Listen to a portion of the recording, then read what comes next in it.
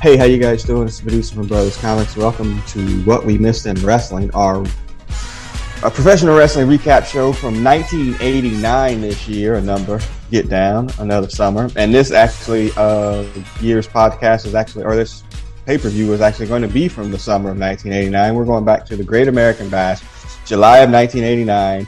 We always recap this after the introductions. We finally out of high school, Brother Beavis. Like, we free. Well, at least we thought we was free. And everybody wanted that freedom. And then life was like, hey, by the way, I'm here too. So yeah, July of 89. Are you already at your college destination, or are you, No. You're kicking it one last summer? Yeah, one last summer. Not yet on my road to wage slavery yet, but getting there. Yeah, for sure. Hutch still Army, working for the government. Yeah, something like that. Yes, sir. Yeah, I know. My college choice was probably middle of August. I can't remember exactly, but I would imagine I'm right there. Like, I hadn't left yet, but it was getting very, very close. Hutch, did you take me the first year? Yeah, you did. I did. Yeah, the plane of that's a freaking. Yeah, that was Dark Side of the Ring episode. Yeah, that was awful. Yeah, I pulled up, man. I didn't know who my roommate was or whatever. And Hutch is like, it was some freaking big geek, and he was an Army geek too. That's probably why Hutch knew. Freaking shaved head from being there, big old glasses or whatever. He's like, I bet that's your roommate. I'm like, shut the fuck up. Oh, it was. That lasted a semester. Yeah. Nigga had sex on my bed. Different podcast, y'all. All right, so here we go. Whoa, that's awful. Yeah. Anyway, all took right. a turn. This took an unexpected turn. For real. Somebody got pinned. So if you watch this if you watch this pay-per-view on Peacock at the beginning, this is some low rent shit, to be perfectly honest with you at the beginning. This is VHS possibly at its worst, Brother Beavis. Like, at the running thing, the introduction of, we're Baltimore. I mean, it's a lot. Yeah, and they kept talking about the sellout crowd, but the crowd was dead. Yeah, for much of this, and I kept trying to figure out if they were like shooting one side of the ring or blacked it out or whatever. I guess Baltimore is a fairly tricky wrestling town, but there was And the other funny thing, like, so we start with this god awful battle royal, and they had 14 of them, and 14 different people won every one of them. Yeah, exactly. Okay, yeah. And how would you feel if you were at the event where Wild Bill Irwin won your battle royal? I hope that wasn't like the go home match. Like, damn, Wild Bill Irwin threw out Rick Steiner. Come on. And this is damn near 2 a days. Everybody's battling twice, damn near. Yeah. As I was saying, we throw out the phrase "poverty franchise" with the Bengals sometimes. WCW got these niggas going both ways, playing offense and defense. It's terrible, man. Right. Like, this is awful. I was like, when I first watched it, I was like, oh, damn, that's a lot of people in the first match. And then they run the people right back out after. I was like, this is terrible. So it's Jim Ross and Bob Caudle, R.I.P. Wikipedia said there's 14,500 people there. That's what Wikipedia said. I'm just saying. I don't know if that's the capacity of the arena in Baltimore, but Wikipedia said that it is. We get the double ring because this is War Games, y'all. And the subtitle for this is Glory Days. Now, I said before we started recording, I'm going to kind of run, one of our favorite podcasters and folks, Jim Cornette, who will come up, as a match in here. He was making fun of Tony Khan on AEW, always subtitling his shows, Blood and Guts, Death Before Dishonor. So this podcast has that. I mean, I know it's just one out of whatever, but not that he was in charge, but yeah, it's Glory Days. I had to look it up. I was like, was this after that freaking Bruce Springsteen song? Yeah. This is 89. Just random guess when Glory Days came out. I know Hutch will know. 82, 83, something maybe? 84. 84.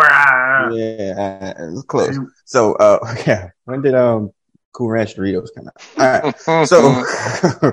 All right, so it's the Battle Royal, y'all. It's the first match up. 14 participants, as Brother Beavis alluded to, of 9 matches, by the way. So let's, off the top of this here, Kevin Sullivan, Wild Bill Irwin, Mike Rotunda, Magnum Scott Hall, who gets literally no play in this. Brian Pillman, R.I.P. Scott Hall, R.I.P. Ranger Ross, Rick Steiner, Scott Steiner, Dr. Death, R.I.P. Eddie Gilbert, R.I.P. The Skyscraper, Sid Vicious, and Dan Spivey. Barry Gordy, R.I.P. Ron Terry Simmons. Gordy. Barry Gordy ain't even dead, right? Right, Barry Gordy's running Motown, I think. All right, sorry about that. Ron Simmons. I wrote it down as Barry Gordy too. The last dragon for real. Yes, for real. I was shocked at the first two eliminations. Shocked, I tell you.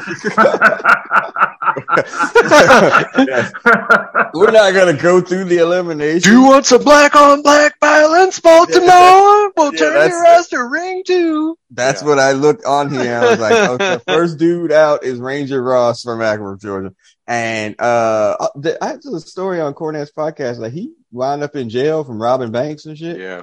Like, outside in Marietta. Yeah, I think he might the not drug addicted bank robber or what? I don't know. Yeah. So he gets, but I think he actually like turned some stuff around after that. So. Oh, okay. Well, the fucking rules for this is complicated as hell too, by the way. All right. Hey, everybody starts in one ring. You got to get thrown to the second ring, and then the winner in the first ring that's last will wrestle the last person that's in the second ring. And if you're in the second ring, you can only be eliminated by going over the top rope. What? That natural move to throw somebody over the 2 ropes into the second ring. That just happens so readily. Yes. You can't even stick somebody on the rope and peel them over in a regular battle royal. But this one, you got people getting chucked doing dives over 2 ropes to get into the second ring. My other thought here, Hutch, how do y'all feel about battle royals? Because I hate them. I hated them then, and I definitely hate them now. How do you feel about battle royals? It's just like a pizza or a casserole. It's all about the ingredients. Who's in it? Yeah, I don't know. I'm not a fan. I'm not a fan of the big schmas. I think where there's the people come in and you build it over time, the Royal Rumble style. I think that's a lot more interesting. Yeah. I know where it's from the old days, and you put the one big giant in there because they can win that, and whatever. But I'm just not a fan. All right. So yes, as Brother Reeves alluded to, some black on black crime at the start there. Ron Simmons did clothesline Ranger Ross that I thought he might not get up from it ever. He was dead. He owed him money. But then he freaking eliminated Ron Simmons. I mean, think of the things that are going to happen for Ron Simmons. Probably less than a year from now, 2 years. He's going to wind up being world champion, but he got eliminated in a useless battle royal by Ranger Ross. The fuck. So yeah, that's it. So it gets down to the last 3 people are the Skyscrapers, which are Sid Vicious and Danny Spivey and Dr. Death Steve Williams. And it's Pillman and Sid in the first ring. Yeah. And then what's happened is that they double team on, Dr. Death and get him out of there. And they're the tag team together. And, Teddy Long, my note on here says Teddy Long doesn't look, he's super sweaty. Is it the S curl? Or later on, cocaine is a hell of a drug. First black man with a bowler tie too, by the way, on fucking wrestling. But he just doesn't look healthy. Later on, when he gets to, hold up player, he looked maybe, but he's also minus the S curl, but still he looks so sweaty, and he must have got his teeth fixed or something, man. He didn't look right. But anyway, yeah, that's his tag team. We're going to split the $50 million player or $50,000 from the battle royal. And then that's the end of it. This is a WCW finish from the 80s, for sure, or the late 80s. But yeah, not a real big fan. And my other note on here says Terry Gordy selling way too much for people. He was having little dudes hit him, and he was selling as if he was Ricky Morton. And this doesn't make. That's why I don't like battle royals. Either. When was Roadhouse out? When that came out, maybe a bit later or something. Yeah, he was trying to get his acting chops. That's Terry Funk. Terry Funk. Terry Funk. Yeah. So, hey, Barry Gordy, man. All right. Well, So, is this post-stroke on the airplane or pre-stroke on the airplane? I don't know that I ever heard about him having a stroke Yeah, on an airplane. he comaed out on a flight to Japan and never was really the same afterwards. Is part of his story. Oh, yeah. Thank you for that insight. Yeah. I wonder what induced that. Yeah.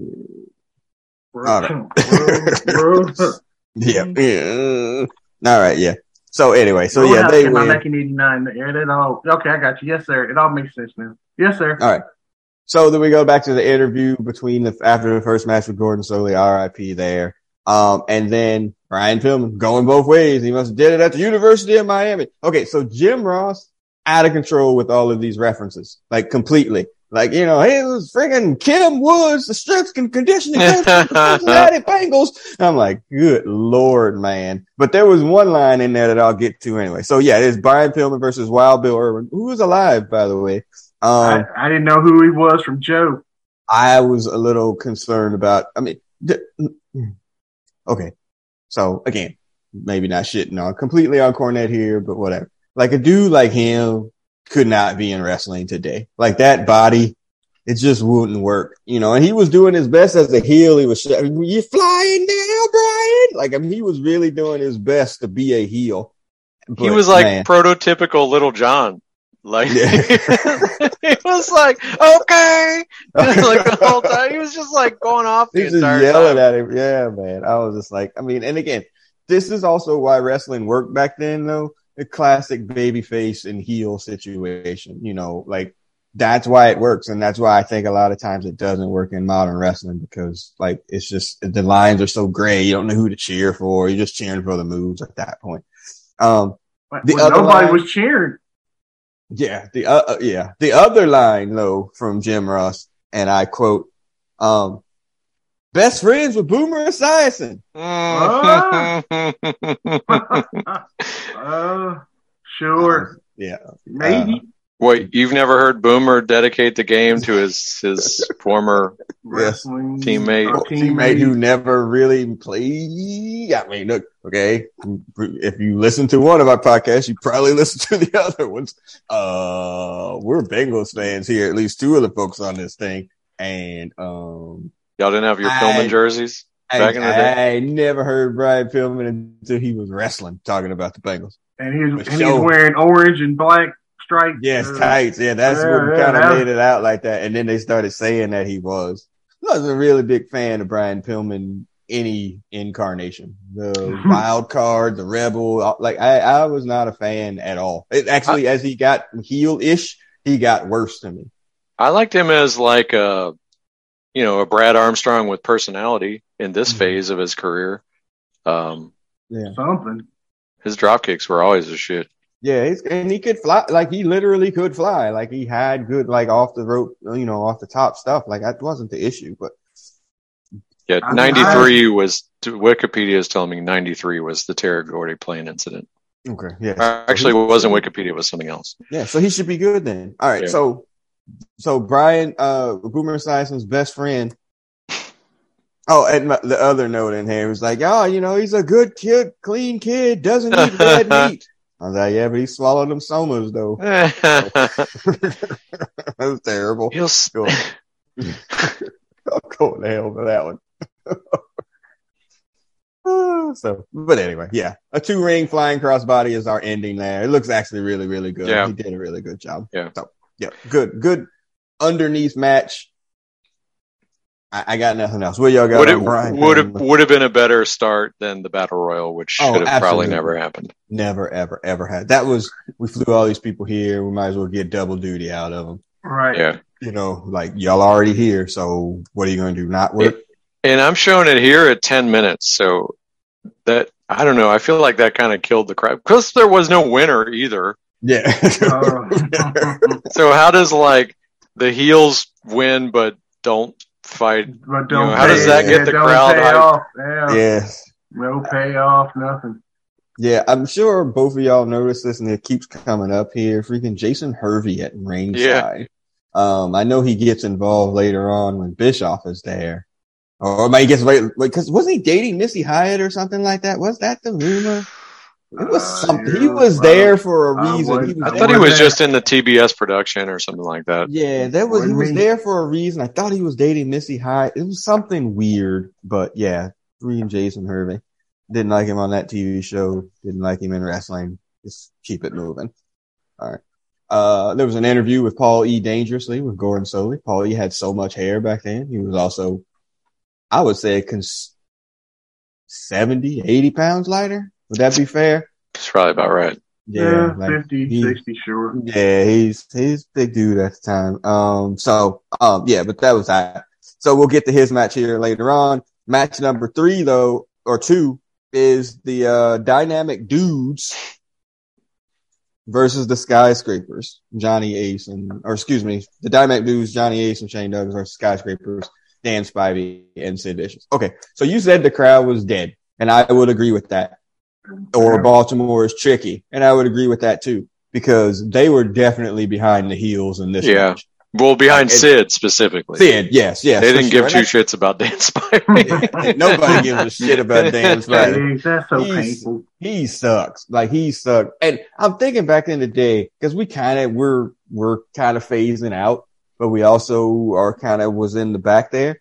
Like, when Sid debuted that freaking powerbomb, we was all hyped up for sure. Like, he was the first one to really continually do it. You know, Vader did them, but like Sid's powerbomb, probably because he was 6'8". Yeah. And then plus it was all like the only thing he could really do. Like, he was like so limited as a wrestler or whatever. But like, I mean, I could see how he got over in that era, but he's terrible. Like, Sid Vicious is a terrible wrestler. Can't talk. No. Great body. Chicken legs. Good Lord, man. That snapped on him. I'm sure you've seen it. Yeah, only once. That was more than enough. But like, you know, and then the Dynamic Dudes are awful. It's one of the worst gimmicks ever. Throwing frisbees out, pull some fat kid out of stands, you know, to do the woo. Do the picture, yeah. And the worst part is this is the new Rock and Roll Express. I was going to say the same thing. Watch your fucking mouth. Well, they're in the spot. They're in the Rock and Roll Express spot. They're the baby face, blonde, peroxide. Yeah. Boom. This match was awful. There was like everything was botched. It's a super botched. Anything with Dan Spivey. Yeah. Sid would tag in, just like walk around and then get out. And be look at people. He'd be like, "Yep."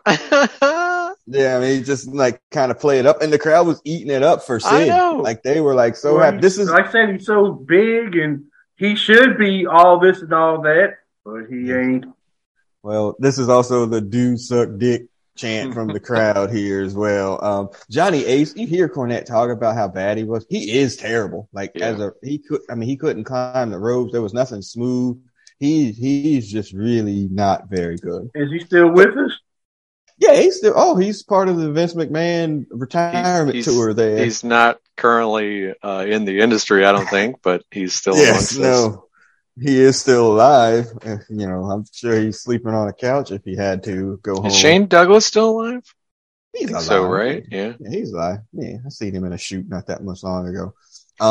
But it's just terrible. Like, you said botches. Like, it's all botched. Like, there's just nothing. And then when Johnny Ace comes in with the hot tag or whatever, it only lasts for a little bit, and then he still sucks. Like, it just, I mean, golly, all you have to do is throw some punches and drop kick.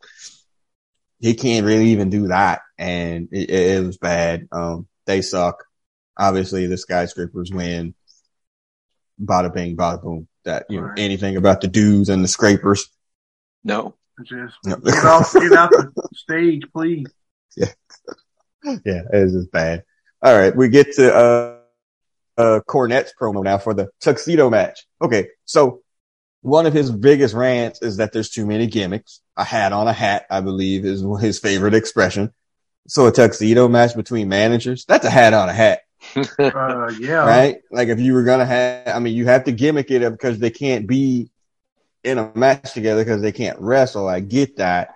But there's a bunch of gimmicks on this freaking card. And again, he's not booking it, as far as I know. He's not booking it, so I understand, but what would be the opposite argument of that, Brother Beavis? Is that this is, I think, like you said, like in the absence of something, that what it why is there's no straight up match to be had between these two. So I mean, there's got to be a gimmick to it, right? Whether it's somebody gets their head shaved or has to eat a cell phone or what gets a tennis racket up their ass. I don't know. Something, yeah. Loser has to buy lunch, something. Yeah, the classic tuxedo match, I guess. Classic. Yeah. So Cornette versus Paulie and the gimmick, lazy booking. Cornette's over though in Baltimore. Like they were going nuts for him. There's a Midnight Express town. Yep. And as I was watching this, I was like, it's hard me watching Cornette. He's complete babyface now for us. It's hard me watching Cornette as babyface then. Like, it didn't make any sense because I hated that dude with the passion and fire, burning lava because I couldn't stand him. But watching him this, like, as a babyface, it just really didn't make a whole, like, I couldn't get too far into it. Not that I could cheer for Paulie because Paulie is awful. But yeah. So yeah, they get in the ring, they have to take the tuxedo off the person. You get a gimmick with the powder in the face or whatever for twice. Paulie to get the heat on Cornette. He's beating on his, again, long-term booking, beating on his knees from when he fell off the skyscraper with the cell phone.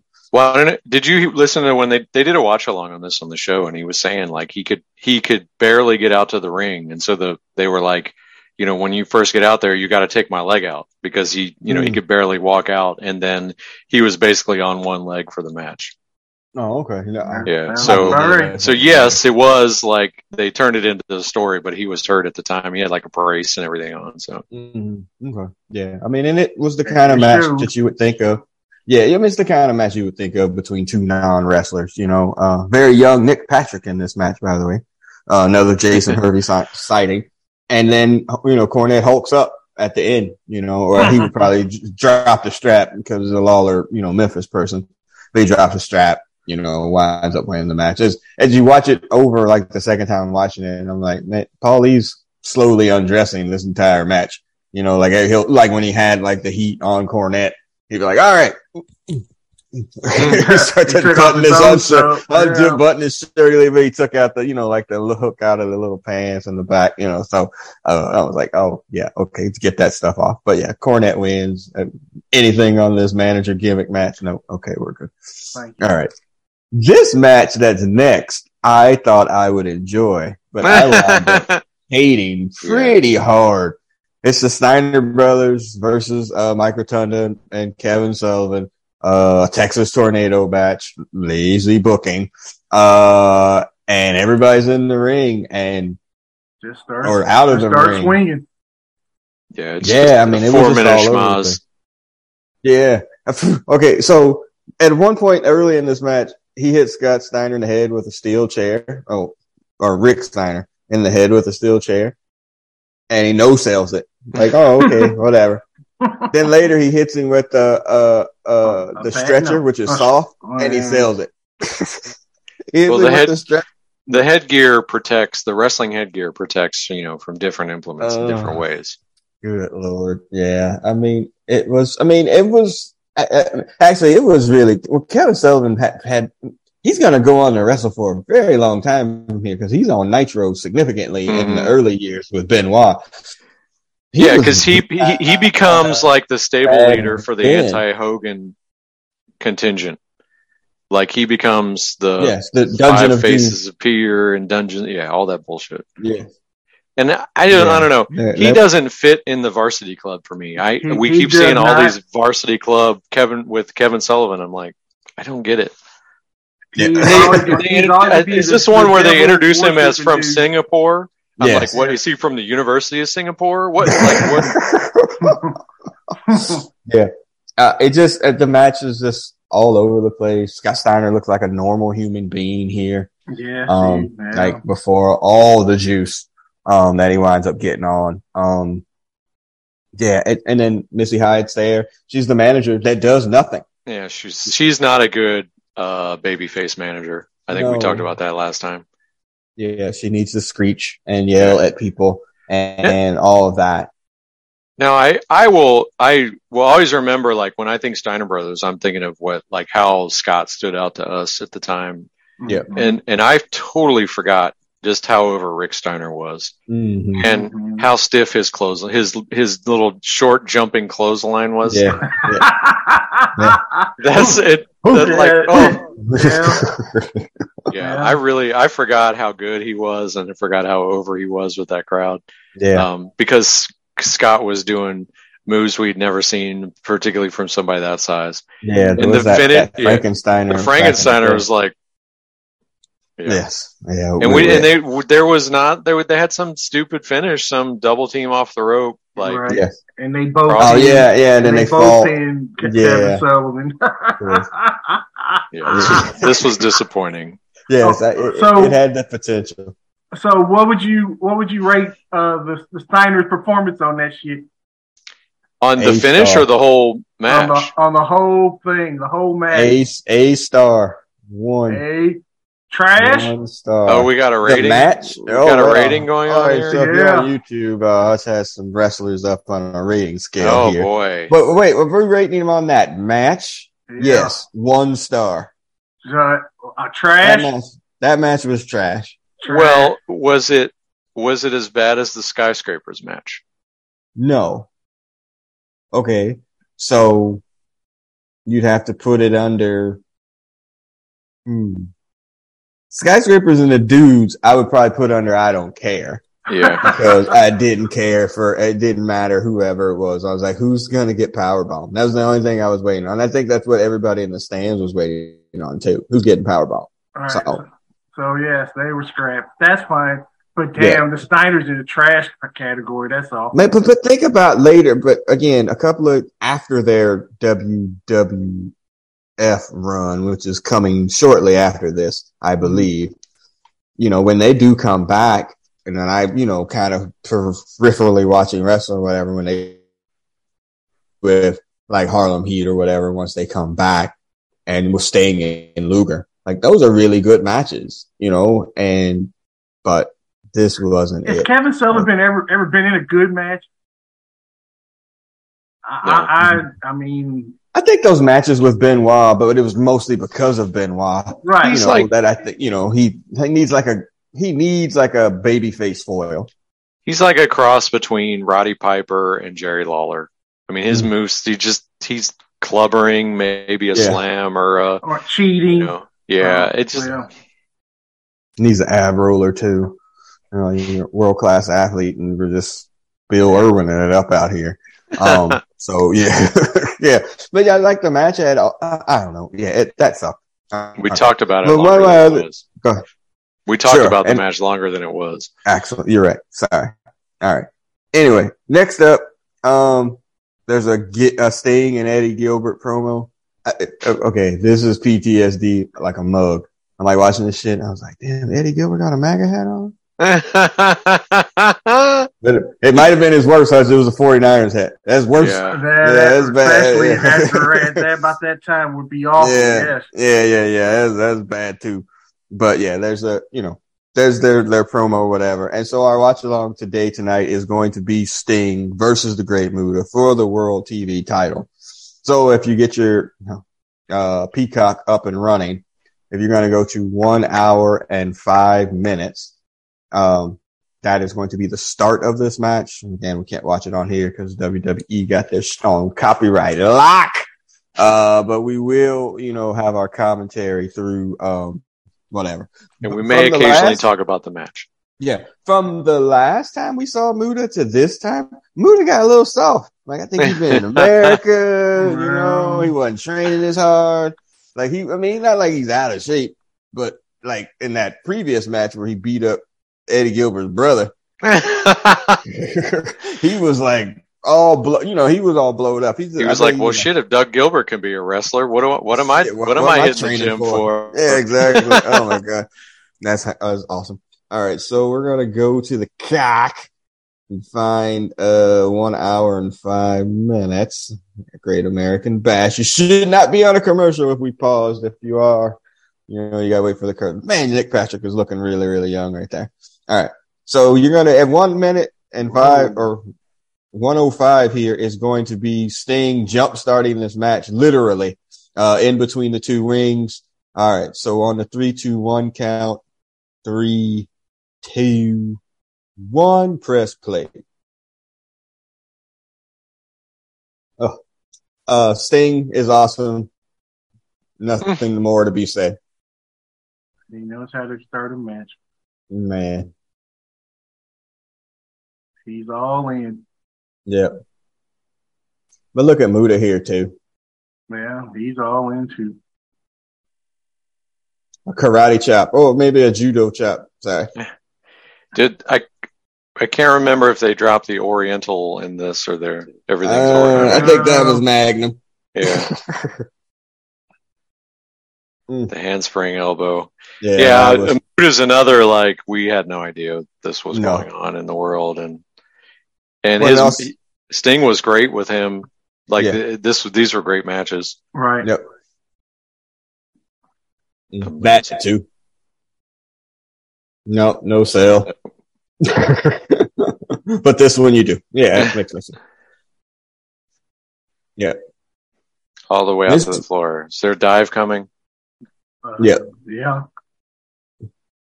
And, I know, again, Cornette is right about this in the sense that, all right, so he did that, but you didn't see anybody else do that. Yeah. Later in the show. Now, whereas everybody's doing dives, then it just becomes, it's not special anymore. He's 100% right about that. Yeah, it's who's doing the dive on this show? All right, nobody else. Yeah. Now it's who's doing how many dives are we going to do in this match? Muta was so good. Yeah. He looks so young, he looked young. Yeah. His hair doesn't last much beyond this, though. Yes. An American clothesline. Yeah. Oh. And the flying American clothesline. The great Muta was 72 out of 100 best wrestlers of all time? What the? Look at the drop kick from the Stinger. Oh. Look at this. That's a botch. Yeah. Well, it happens. Well, I gotta wonder too, how did I don't know how much English Muta spoke, but how are we getting this, the communication in for this match? Because, they worked it out. Sting's makeup makes it look like he's already busted open. Yeah. Like a dot in the middle of his head. Yeah. I'm pretty sure there was some slaps or some do this, do that. He understood that much. This is great. Oriental sleeper. Not the American sleeper. We're going to get banned in China, sir. Yeah, this match is cool and all. I'm just here for the mist. Let's get it. Hey, Malachi back. Watch this. Over and over again. He lost the sleeper advantage. That's great. Hey, is that the dude that write Game of Thrones right there at the bottom? Oh, could be George R. R. Martin. Yeah, I think it might be. It's with Jason Hervey. Yeah. Tell Gary Hart it was me. Well done. I'm pretty sure that Sting poster that lady's holding in the front, I did have. Just saying. Yeah, here we go. Press slam. Yes, sir. Yeah. There were a lot more press slams back in the day. It was much more credible. Well, none of those dudes could do it now.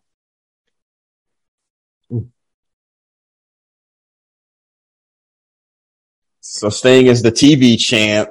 Did you catch sight of the belt? It is so lame. Yeah. It's like this. Yeah. Oh, man. MAGA. Yeah.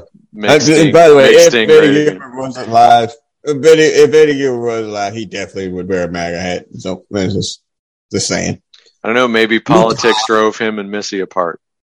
Yeah, that's the positive way of looking at it. It looks full, that freaking stadium, though. On that wide shot they just did, it looks pretty full in there. If it's full, it's that much worse because the crowd is dead. Yeah, the crowd is not making a sound. Or when they do, it ain't nice. Yeah. It's We Want Sid. Yeah. Domino stretch. Yeah, this is forever.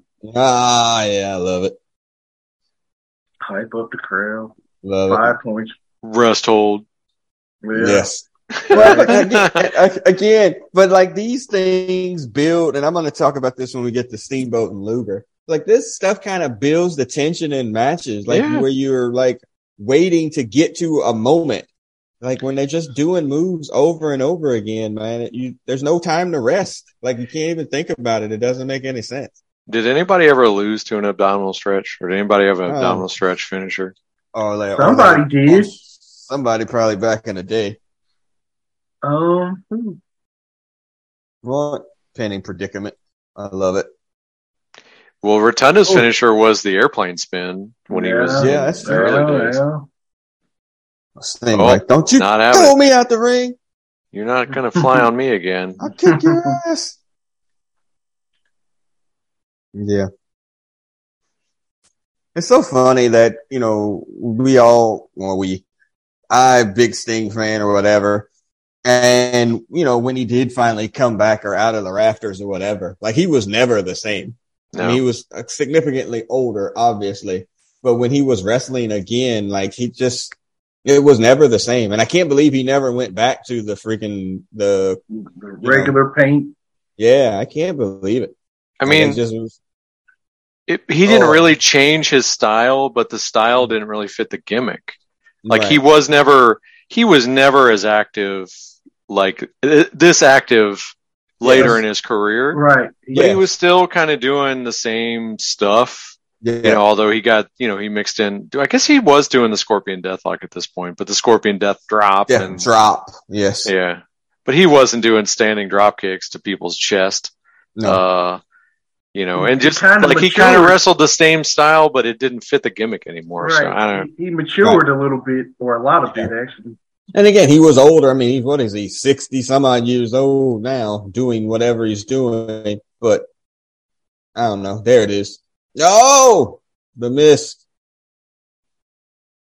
Didn't you tell me there's a difference between the two? One means something. Oh, I think the green and red, and then sometimes there's the black. One was on sale. It's just like kryptonite. It's like the many flavors of kryptonite. They all do different things. One burns your eyes. The other one, makes you bizarro. Nice. Here we go. Muta. Perfect. Look at it, Red Velvet. Come on. Tommy Young. Break it up. Oh, the shoulder's up. Yep.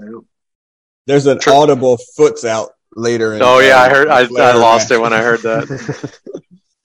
Here we go. This is the third pay-per-view in a row we've seen this finish. Look at the clear bridge. Yes. Like the crystal clear bridge. And they're like, nope, double pinfall. Sting forgot the finish or what? Yeah, well, isn't that what happened in the match between him and Hogan too? Somebody forgot the finish. Yeah, somebody forgot it. This is the third show in a row where they've used the double pinfall off the back suplex. Yeah. Boo. So, well. And you have to, and now knowing what we know about wrestling, was this one of those things where they set it up that way? Or, because somebody, maybe Muta's like, I can't lose, can't go back to Japan as a loser or whatever. So, to protect like the gimmick. We know that now. Or were they moving Sting into a different program? Yeah. It's time for him. Well, which they do here as we'll get to the end of this thing. So what would you rate Sting in this match? You have to see the chart. All right, we're going to stop the share. I mean, I think because the finish, I would say it's decent. I mean, I think the match was good, but that finish irks me because it doesn't make any sense. Yeah, I'd go with decent. That's fine. Yeah. A better finish, and you're probably definitely up into good. Okay. Yeah, I agree. All right, but yeah, and then Muta takes the belt. Yeah, they awarded him straight in the ring. They gave him the belt, and then they hold it up and have a split decision or whatever later. Spoiler alert. But he's like so clearly bridged. Sting is so clearly bridged in this. Like His shoulders are nowhere close. near the mat. It's not close to me, I like to call it. Yeah. Tommy. Nice. All right. Okay, well, he had to come in, man. He was late. He was not. They was working hard those matches too, man. They were like in every match. Tommy Young gets thrown all over the place in this freaking pay per view. Like he gets thrown out in the main event. All right. Next up, the U.S. title. It's Ricky Steamboat and versus Lex Luger. Right. My first note on here, man, Luger looks amazing here. Like don't fall in love.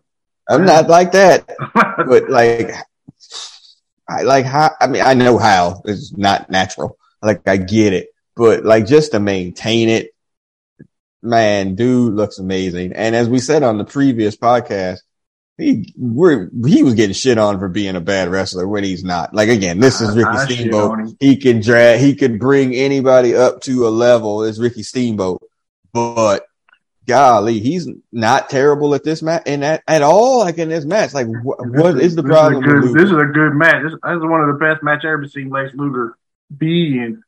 Right. Yeah. I mean, and Steamboat is Steamboat. Like, right. I mean, Steamboat is Steamboat. Yeah, no DQ, Lex rules, as he was the heel champion. He's so much better as a freaking heel, though. Oh, my God. And wasn't it like 2 months ago he was the babyface, lost the title to Michael Hayes, apparently won it back and turned heel? Yes, in a short period of time. That takes as seen in Incredible Hulk 181. Yeah. In Marvel 2-in-1, number 68. Upgrade Malkin Lane. Yeah, they gotta put some boxes at the bottom of the screen. My note on here is like, man, there's a lot of collar and elbow lockups that you don't see anymore.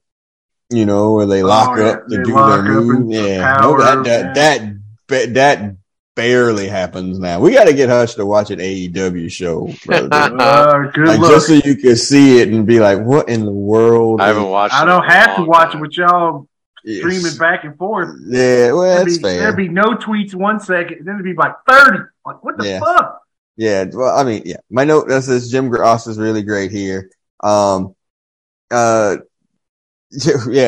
Young also in this match allows everything. Ricky Steamboat to get stole on.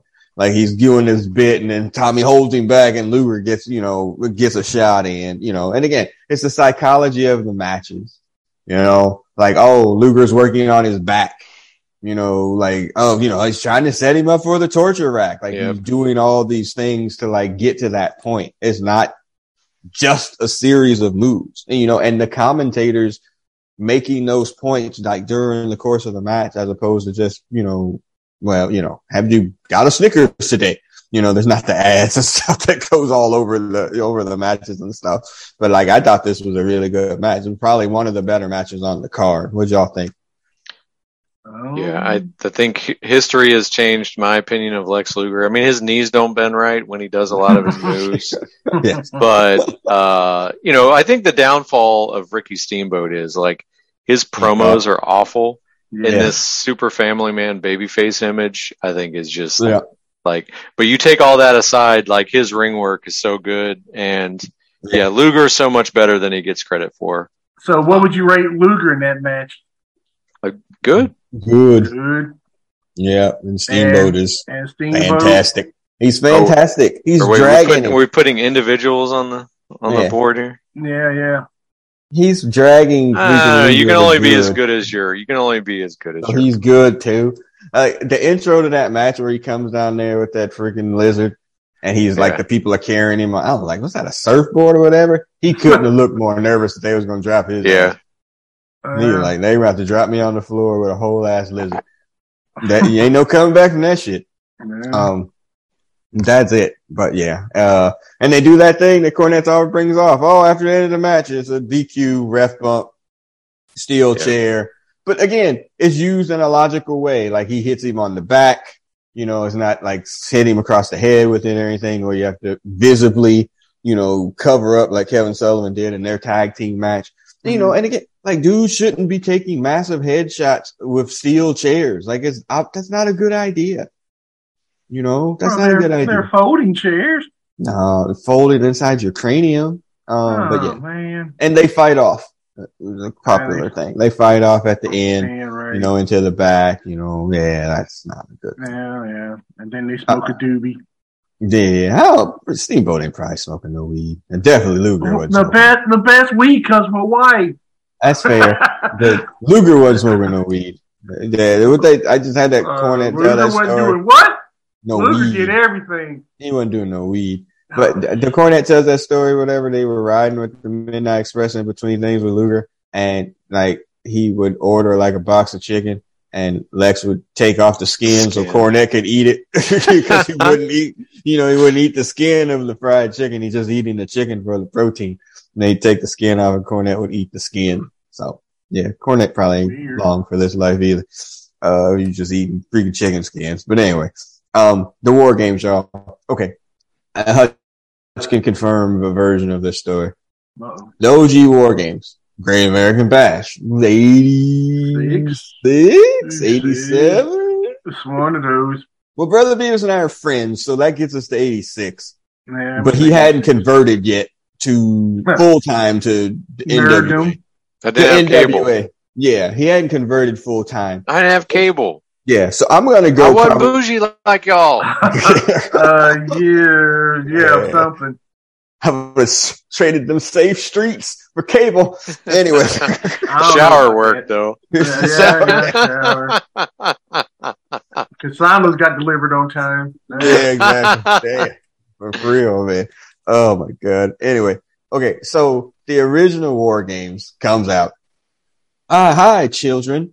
There was no pay-per-view or anything like that at this particular time. It would have been closed circuit, and that was even limited at best in and of itself. So War Games comes out. We heard about it. Oh shit, War Games, whatever. It's on there. Hey, children, go get your parents' credit card and dial 1-800, take your cash, and you can get this shit for, probably $50. Shit. It was 40 or 50. Why? Shit? That shit for a 2-hour videotape. And so. A bootleg, almost even. Yeah, and I went to my mom. I would watch War Games. So they bought it. So we saw it. It was a limited time frame because they had to compress or whatever. But I had that tape. You did. And it was awesome.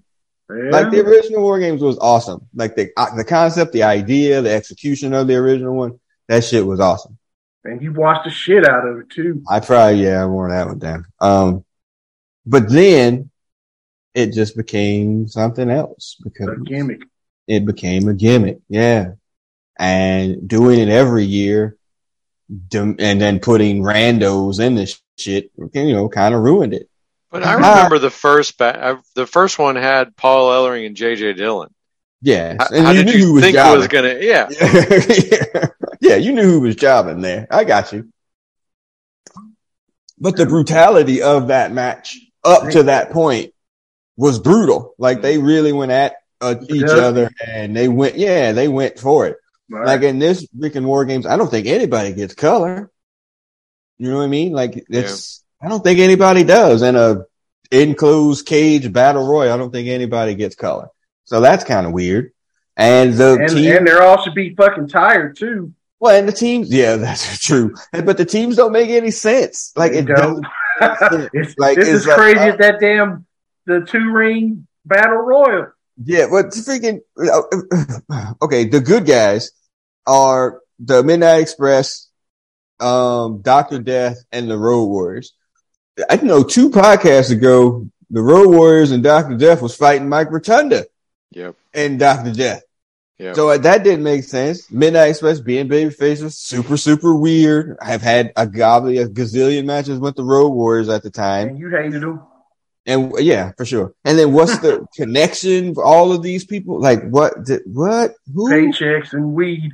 Yeah. And then on the other side, you have the Freebirds.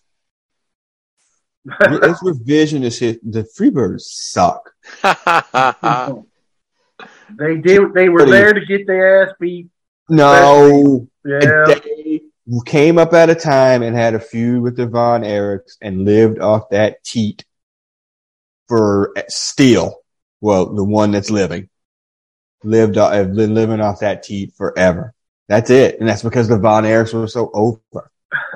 Anywhere else they've gone, Even in Michael UWF, P.S. Sexy Hayes, he could talk. Even when we were watching him in UWF, it was really like, okay, it's Bam Bam. But the rest of it, come on. Back me up, Brother Beavis. Don't give me that damn theme song.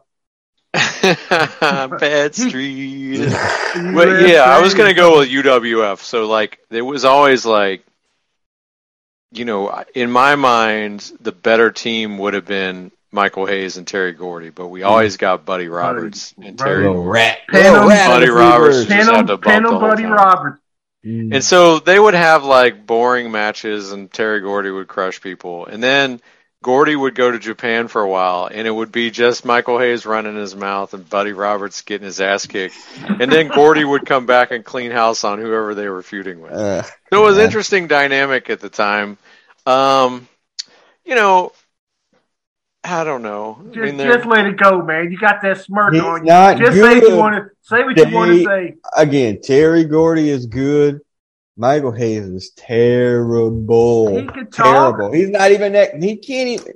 His promos aren't really that good. Look, he can talk. He's doing a fake. He's doing a fucking parody, essentially, of Dusty.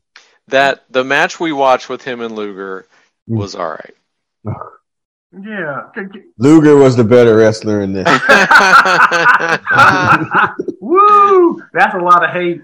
I mean, I was surprised when he changed his identity, went in the witness protection program as, what was it, Doc Hendricks, and pretended like he never wrestled before, and then never wrestled again. I was confused by that. Yeah.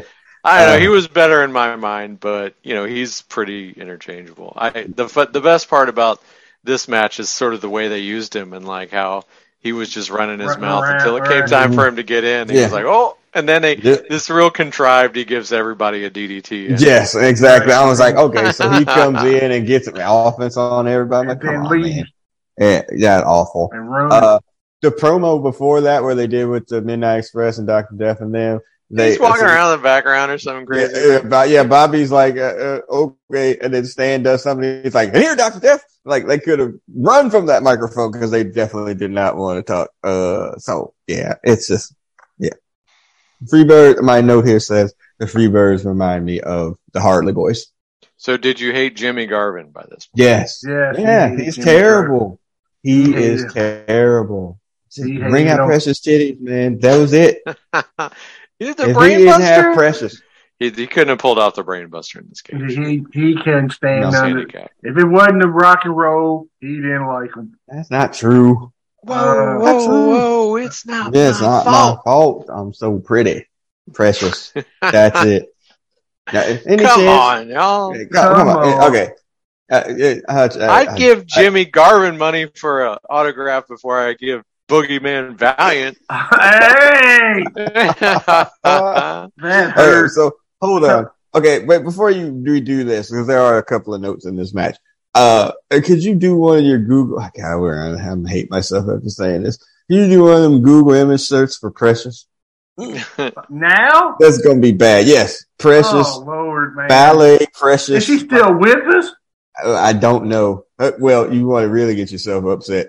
Do Dark Journey now. Oh no. She was almost calling then. No, Dark Journey was. Dark Journey worked it out. Precious, but anyway, Precious wrestler.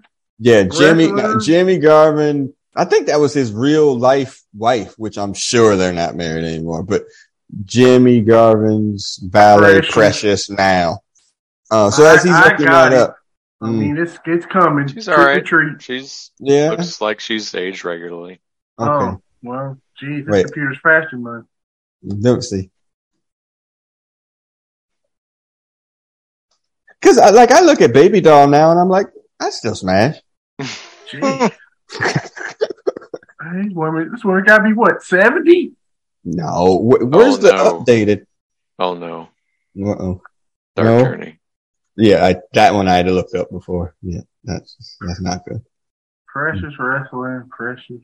Yeah, where's the updated one? How's that? This last I don't want to see the update. I'm scared. Come on, Canadian wrestling ballet. Of course, she's Canadian. They're all. If you count Minnesota, everybody's fucking Canadian. That's fair. All right. So as we're looking through that, Let me see. Oh, yeah, the Road Warriors entering the ring riding on the back of some motorcycles. Like, Hawk was like holding on to the waist like I would be holding on to somebody's waist. Like, that's awful. Just killed the Road Warriors here. Like, that's not a good look. Yeah, so Gorgeous Jimmy and Bobby get it to start. R.I.P. Damn, freaking loved Bobby last year. Gordy comes in next for the 2-on-1, then Dr. Death, then Samu, then Animal. And then the other Samoan, what is up with the Samoans always having hard heads, man? Stop that. Their racism? Okay, got it. Racism's a powerful drug. Oh, yeah, got it. I was just making sure. All right. Yeah, I was just making sure. Yeah, they really played it up with these dudes like they was cannibals and like, oh yeah, eat him. Like Michael Hayes, go in there and eat him. That's a great line. Oh. No. And then my other note was like, it was really stiff, like between the Road Warriors and Dr. Death and Terry Gordy. Like they were laying it in, as they say. There was some stiff shots there. They tired as hell, or at least Dr. Death was tired as hell. He should be. Fatu and Stan Lane, and then, we finally get to the end where Hawk, my note says, Hayes, he sucks. Just DTing everyone. And then a chance, we won Hawk, and Hawk comes in. Couple flying shoulder blocks and all of those types of things. And my other note says, at one point, Gordy was completely blown up. Like, he was in the corner. Like, did you see when Doc pressed him into the top of the cage 10 times? I was like, yeah. I mean, and those guys obviously worked a lot together, so they knew what to do. But yeah, it was, yeah. And then the finish is kind of weird. And again, it probably wasn't the person I thought was going to submit. But then when I started thinking about it, I was like, well, yeah, I guess he would be the person that's going to submit. Well, they wore, the angles, they wore him down, right? That guillotine did not look pleasant. No, it didn't. Neither did them neck breakers either. Yeah. I was like, God, this doesn't look like it feels good. Yes, exactly. I was like, ooh, well, that's fine. Then I guess there was an afterbirth where Animal gets attacked in the cage. Well, part of the plot was they had jumped Hawk or something before this. That's why he came in late, and then they did the same to Animal. But okay. Well, yeah, they beat him up, and then they couldn't get through the door, and Stan's climbing on top of the cage. And then when they finally get in, then they go out the other cage door. I'm like, why didn't y'all just go? The opening right there. That's like, wait, what? I was like, oh, they're going to have to fight their way out. No. So what would you rate Hawk and Animal in this match?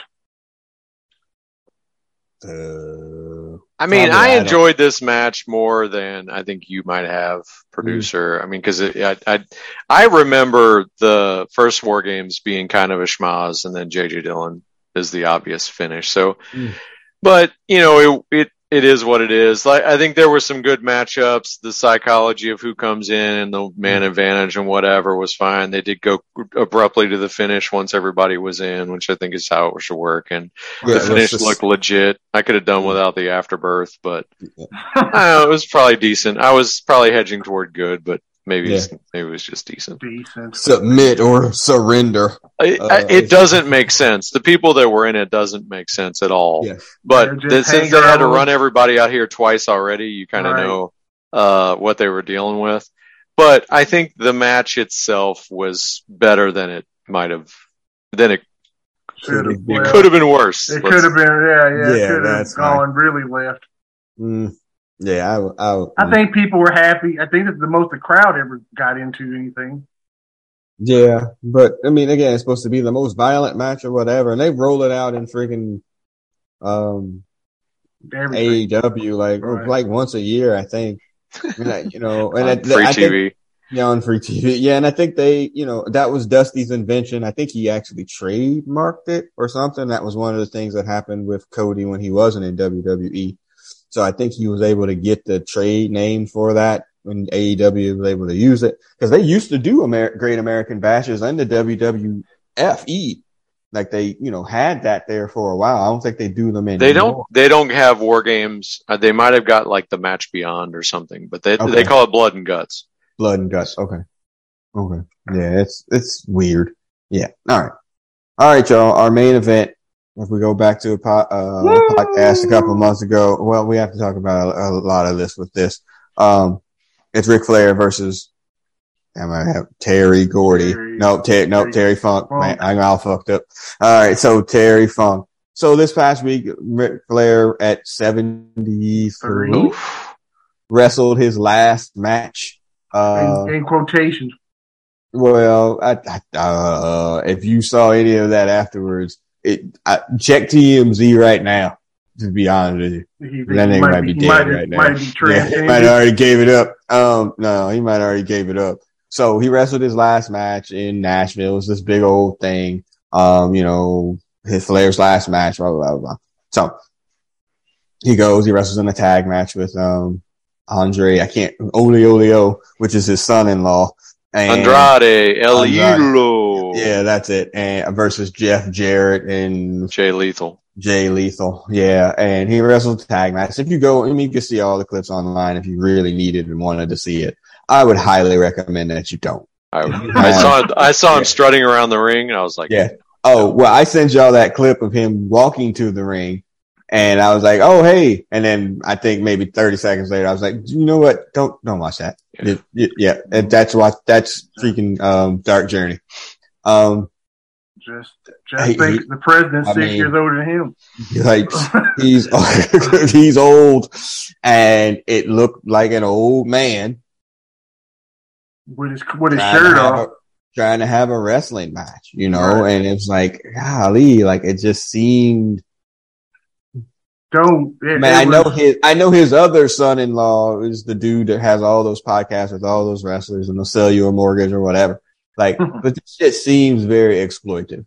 It does. But he wanted it. That's what he wanted. If he would have died there in the ring, that's what he wanted. Fucking the wrestler. Right. That's what he wanted. I mean, and that could be fair in a sense, but it just seems like it's totally unnecessary. We talked about this a few podcasts ago where he had this great send-off in WWFE a few years ago. Like, that should have been it. You wrestled a great match against Shawn Michaels. Everybody said goodbye to you. And so even at this thing, Mick Foley was there. Bret Hart was there. The Undertaker was there. And he comes out, of course he gets color. And, he comes out of the ring. He's all old and blood. I was just like. And that was 20 years ago, right? Fuck, this ain't it. No, I'm talking about freaking Sunday. Oh, Sunday. Oh, my goodness. He got color. And all of those dudes was there, watching his last match. Right. That just didn't work for me, dog. Little pitchy. So. Doesn't work for me, brother. Yeah, exactly. So that was Flair's last match. Well, this one is after he's been off for 2 months, after he got pile driven through a table or onto a table, after Funk turns on him at the end of his match against Steamboat for the belt. And, it's a grudge match. And that's really what it was. And the beginning of that match, that is, again, a modern wrestling thing. Hey, we're going to trade blows. And this is really about the extent of it. No, they was trading blows. Them chops was real. And they're chopping and hitting the crap out of each other in the chest. And I'm like, that probably hurts, like for sure, after a while, and, it just becomes a match inside of the ring, outside of the ring. What do y'all think about the early parts of this match? Obviously, Flair's going to get color because he does. And, he's bleeding, right in the middle of the match. Yeah. It's classic Flair. It's a Flair look. It's a Flair match. This is, when you think of Flair matches, this is one of them. I love how when he works, babyface, his style doesn't really change at all. He's still freaking the same match, though. Yeah. Yeah, I think the problem with this match is, like you said, it's a grudge match. It's different style, and it's on the heels of kind of what's regarded as the best series of matches with Steamboat in wrestling. Right. And this is completely different, and really the only thing you could follow and was set up beautifully, and is a wrestler that against a wrestler Terry Funk that's going to you're playing into his strengths and you're having that match. And so they were definitely going at it. It's definitely a grudge match. Yeah. Yeah, and it was the branding iron is what gives Flair color. Like Gary Hart, who came to the ring with Terry Funk for some reason, nobody knows. We'll figure out in a second here. And he hits him out. And then the foot's out. There's the Tommy Young is in this match, where he's on the pinfall. Foot's out. And then Funk hits the branding iron hit against him. He gets his juice or whatever. And then the match just kind of just goes on with, kind of both of them trading blows back and forth. Yeah, and Terry Funk, Terry Funk's hard to watch as a match. He's so awkward. Yeah.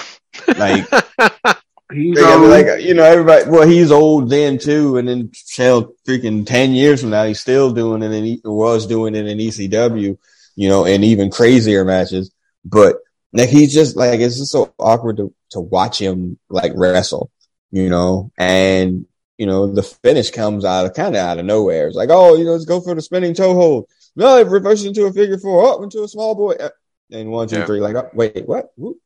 It just didn't make any. Did Flair even get the figure four on in this match? He did get it on him. He did get it on him. Yeah, and but because Jim Ross was like, he beat Dusty Rhodes with this. He beat Harley Race with it. I can't recall any match that Flair didn't have against a jobber that he beat them with the figure four. I remember the Dusty beat because Dusty passed out.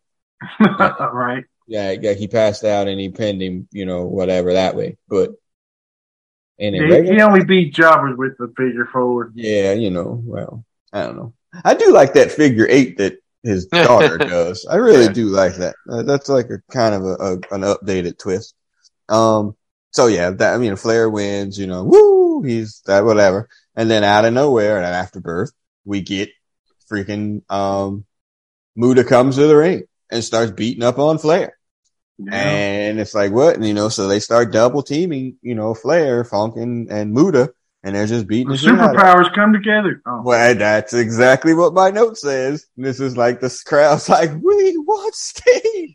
We want Sting! And then he finally comes out, and, they're fighting him off. And it felt very superpowers-esque, and the crowd was not quiet for that.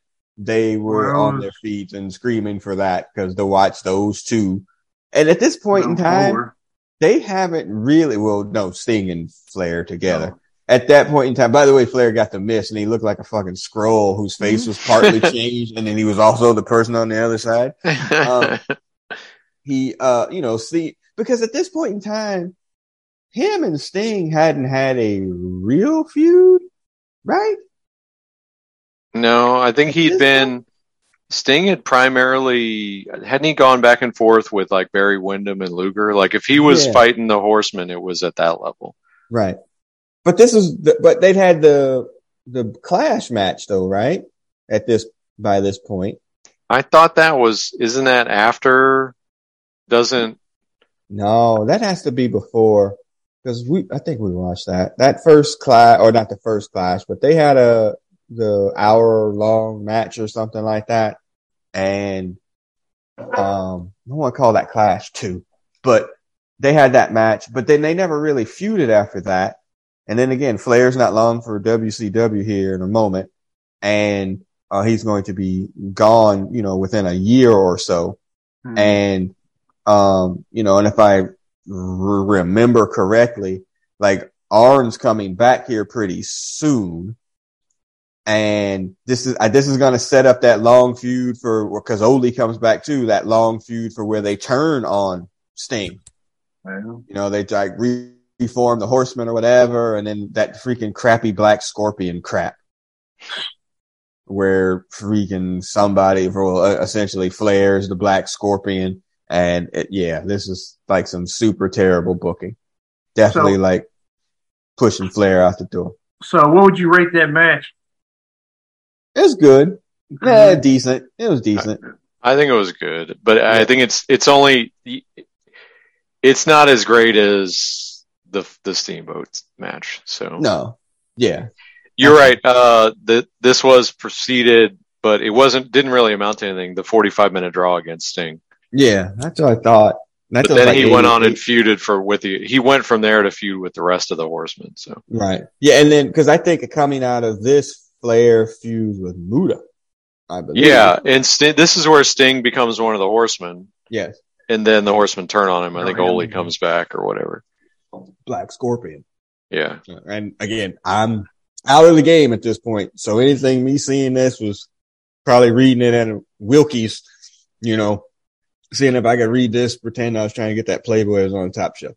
So, yeah. By this time next year, Sting's going to be teaming with RoboCop. Just throwing that out there. Who the heck is RoboCop? Literally RoboCop. Literally RoboCop. What?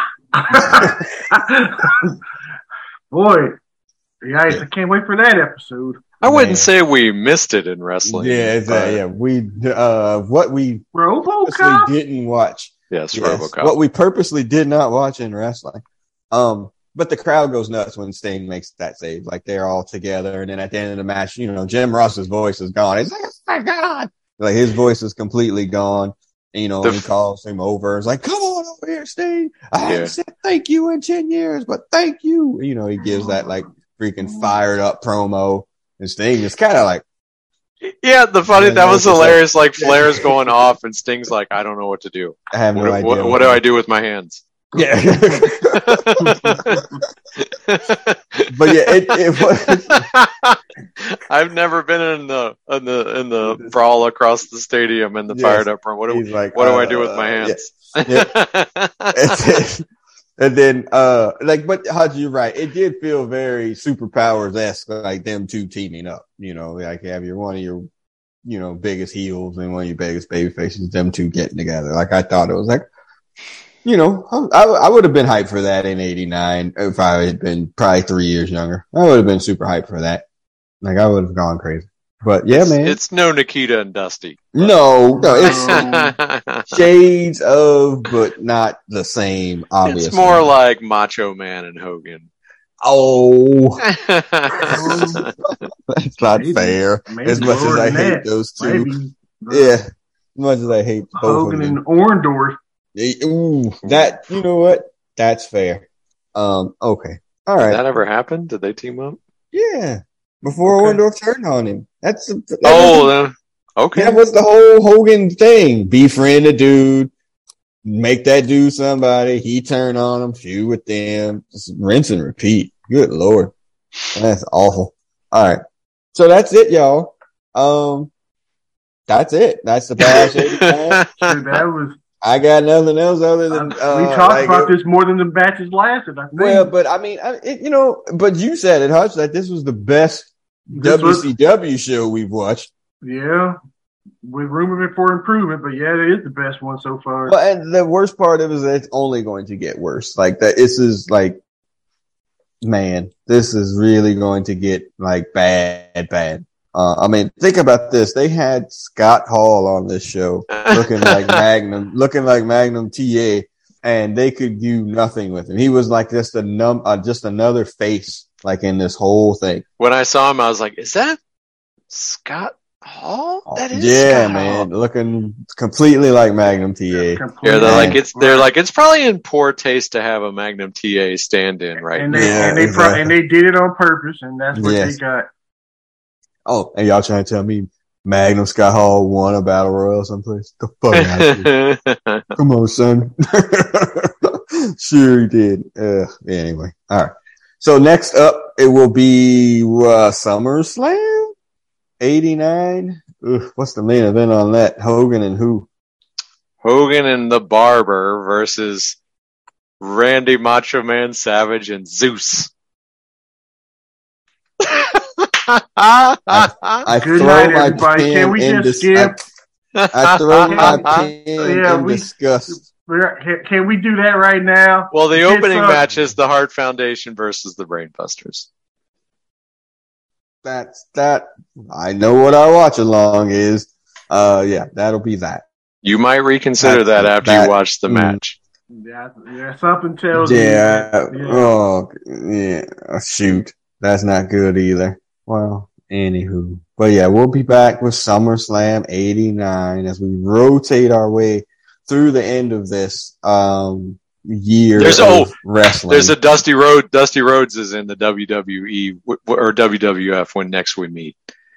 So there's a Dusty but he's Rhodes not match. Yet, is he? Yep. Oh, he's just a common man working hard at his dream. Yep. How do you remember these theme songs? I just watched it. I don't care. I can watch the shit and I'll be like, huh? Yeah, we'll be treated, and I think this should be our watch along. We'll be treated to Dusty Rhodes versus the Honky Tonk Man in the next pay-per-view. They fought each other? Wait, he's not, but he's not polka dotted yet, I don't think. Yes, he is. He's polka dotted already? There was never a time when he was not polka dotted. Does he have his mammy names? Man made him pay. Does Sapphire is not there yet. Sapphire, the mammy name. I believe when we meet Mr. Runnels, he will have completed his entry feud with the Big Boss Man because he has a police hat and a nightstick, which I assume he got from the former penitentiary guard of Macon, Cobb County, Georgia. Cobb County, Georgia. But no, he's feuding with Honky Tonk Man, and there's a great coon face Dusty interview. Yeah, you're in for a treat. That's the highlight that I could see on that particular program was Dusty Rhodes over his shit and like being a total clown, a total Vince McMahon clown. Right. Wow. Vince McMahon got him for the money. Cash them chicks. Oh, right. God damn. He bought up all his IOUs at all them saloons. And you got work for me. Fucking saloons. All right, y'all.